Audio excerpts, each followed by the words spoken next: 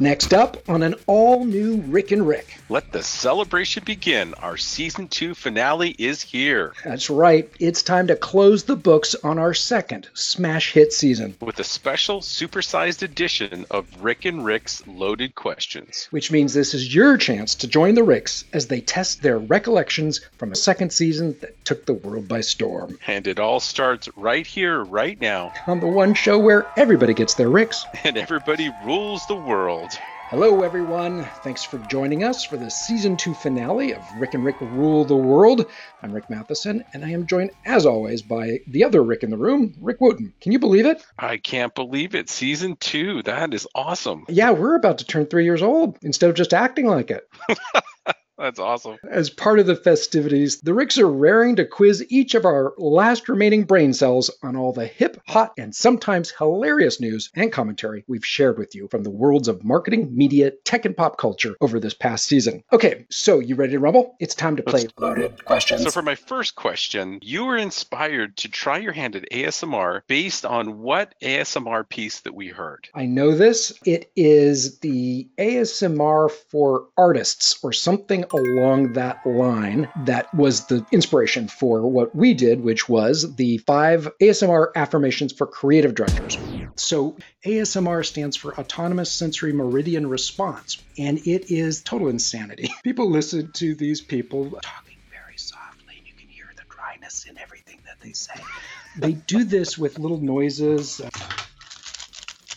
And apparently it gives folks a pleasurable feeling of well-being combined with a tingling sensation in the scalp. And Rick had found this one from Albino Wonderland, who did a ASMR kind of affirmations for artists. I mean, I immediately cracked up because she's going through these different affirmations that hit really close to home for graphic designers. She goes through some of the lines that are like, your relatives will never ask you to design a business card or logo because they understand graphic design is its own unique skill. It's clever, it's funny, it made me laugh. As an homage to Albino Wonderland's ASMR for artists, I've put together Rick and Rick's top 5 ASMR affirmations for creative directors. Because you need to say it to see it. Number 5. This time, the client will not want to make 97 minor tweaks to the mobile banner ad. Number 4, the client will be thrilled the $1 million augmented reality app that you created was downloaded by 14 different people. Number 3, your edgy tattoos and artsy glasses really set you apart from somebody, somewhere. Number 2, winning the local Addy Award totally makes up for missing the birth of your son.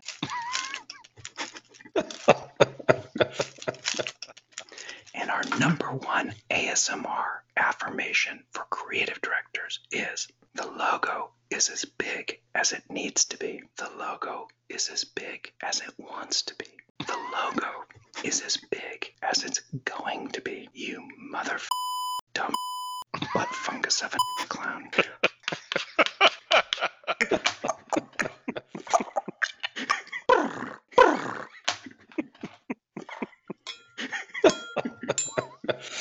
So those are our top 5 ASMR affirmations for creative directors who are apparently trying to build themselves up. It sounds like they're having a pretty bad time of it from our top 5. But just remember, you need to say it to see it.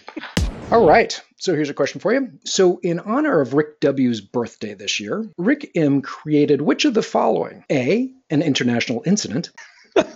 B, the Happy Birthday IPA. C, the Breakfast of Leprechauns. D, our Lucky Charms IPA. Or E, a 10-car pileup on the 110. Which of these did Rick M. create for you in honor of your birthday? For St. Patrick's Day and my birthday, you ate a bowl of cereal with Guinness in it. I think it was the Lucky Charms breakfast. You are correct.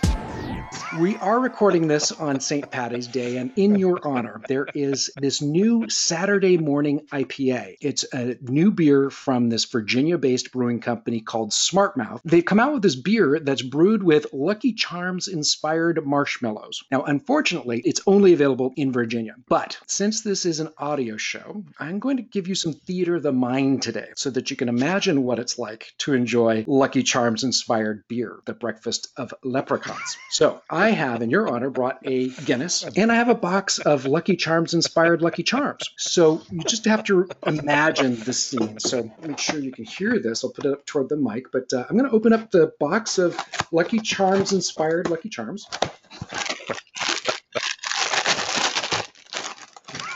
I'll pour some of it into this handy bowl I have right here. And I'll take out this bottle of Guinness. And now I am going to proceed to douse the Lucky Charms, inspired Lucky Charms, with this Guinness.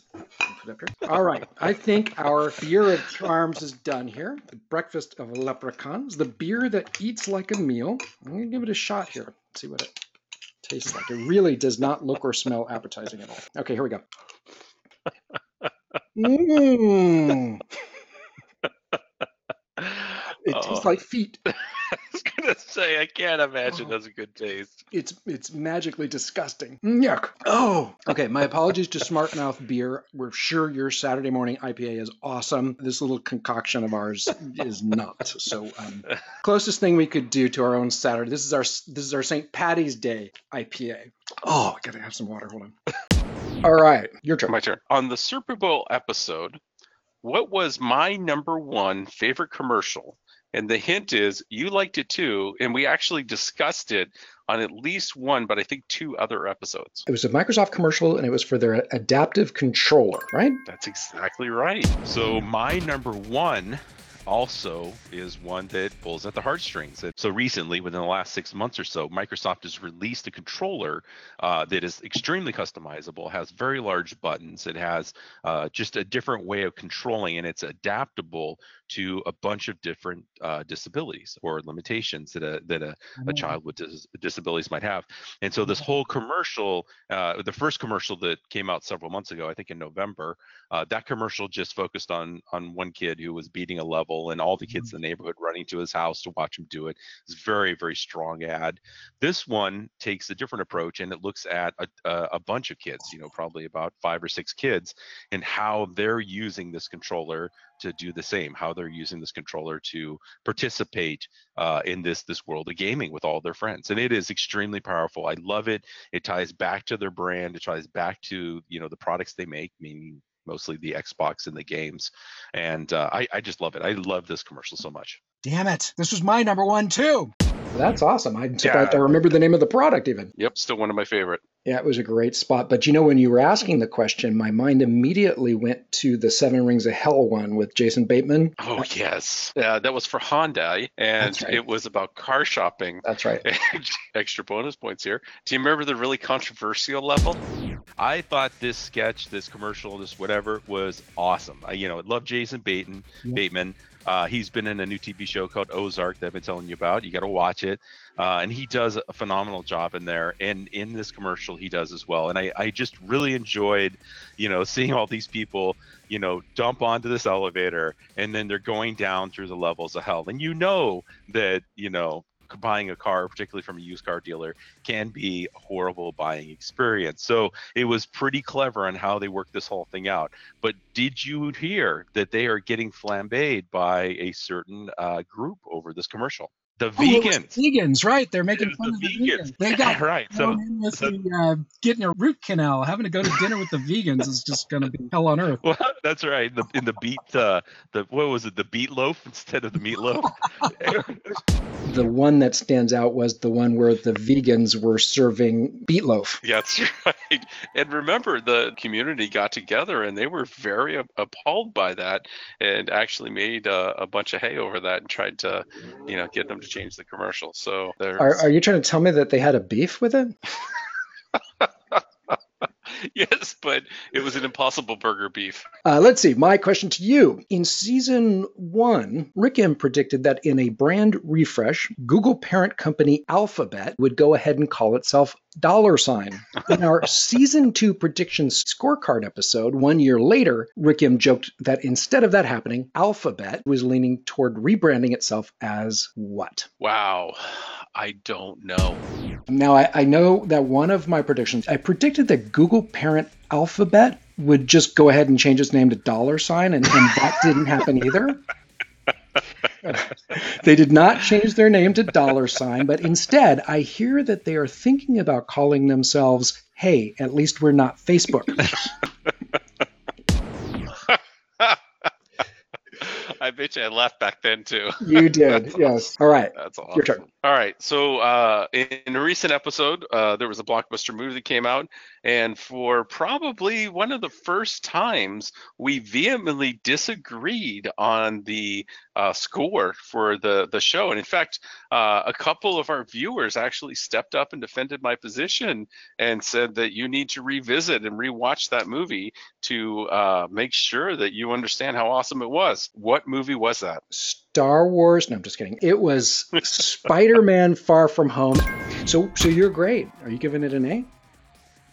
You know what? I think I'm going to give it the first A. Wow. So what was my first? Okay, so my first A- was Endgame, and your first A is going to Far From Home. So both Marvel movies. I really wish I could say the same thing about DC movies sometime. I am going to give this one, I can't give it a B. I have to give it like a C+. I almost felt like it was. Whoa! Yeah. What? I almost felt like this is too strong, but I almost felt like it was like Spider-Man Far From Perfect. Yes, we totally had a disconnect on that movie. I just was getting hung up on it. I do need to revisit it. I knew I was alone in not liking it much. So I'm just going to watch it. And I think what I said at the time was maybe it's the recency of seeing Into the Spider-Verse, which I thought was far, far, far superior than Far From Home. And so that may have been kind of the sticking point. And Far From Home was not comparing favorably for me personally, but you're right. I do need to watch it again. All right. So here's a question for you. What movie character's backstory did Rick M provide in one episode, only to have Rick W repeat that backstory almost verbatim in the next episode without even realizing it? Who was that movie character? God, was that Shazam? You are correct. Shazam's original character was Captain Marvel in 1940 when he came out. And this was created by Fawcett Comics. And for a time, it was outselling Superman. DC ended up suing Fawcett because they felt like it was infringement on the Superman characters. At some point along the way, DC got the rights to the character. Captain Marvel was actually first introduced by a company called Fawcett Comics in 1940. Captain Marvel ended up outselling Superman. And so DC ended up suing them, and there was a lot of similarity between the two, and so there was a big thing about that, and eventually DC bought out the rights to all of that. Yeah, that was ridiculous. I mean, literally, it was the previous show, and I got through it, and you kept laughing, and I'm like, "What's going on?"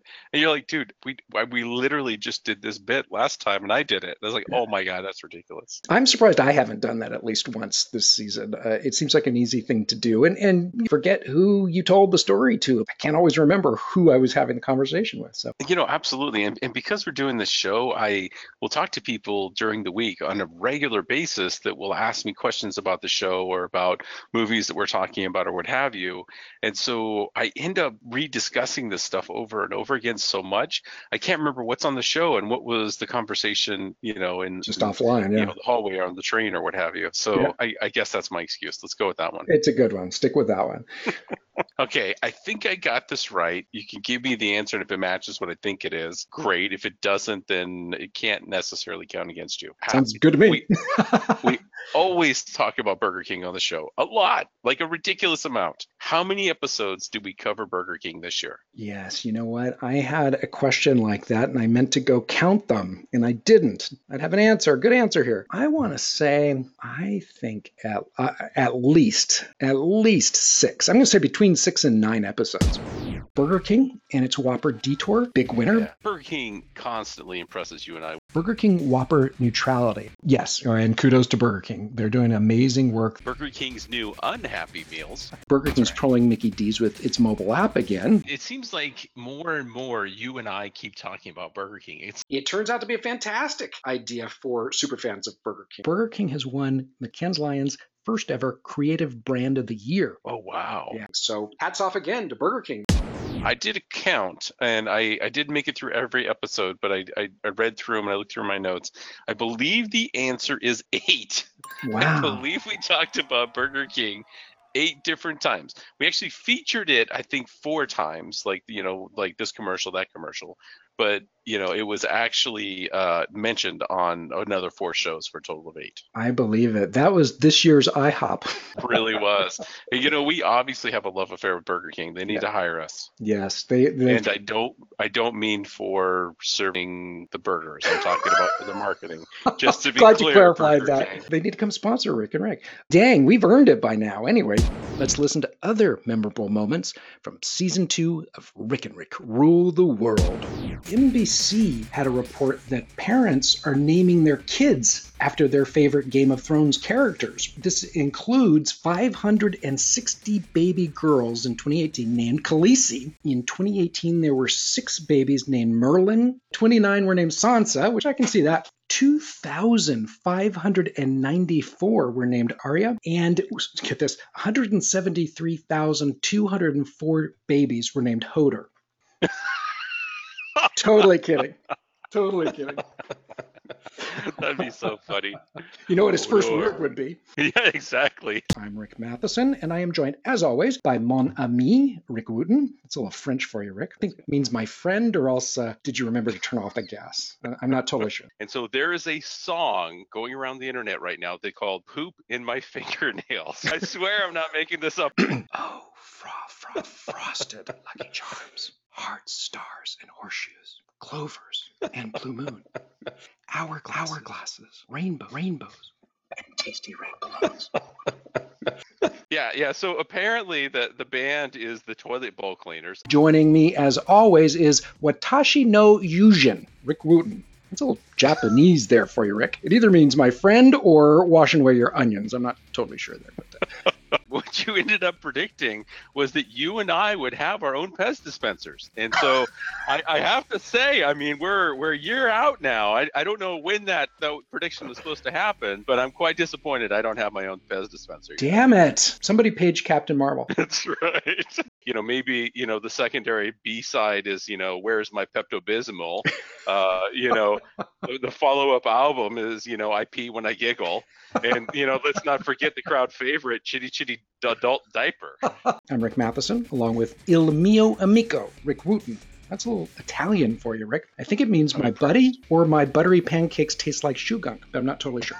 I'm going to one-up you. Are you ready? Okay. Did you see the trailer for Cats? Oh, jeez. Talk about a movie we don't need. No, I would just love to see the cast of Black Panther perform Cats. I think that would be interesting.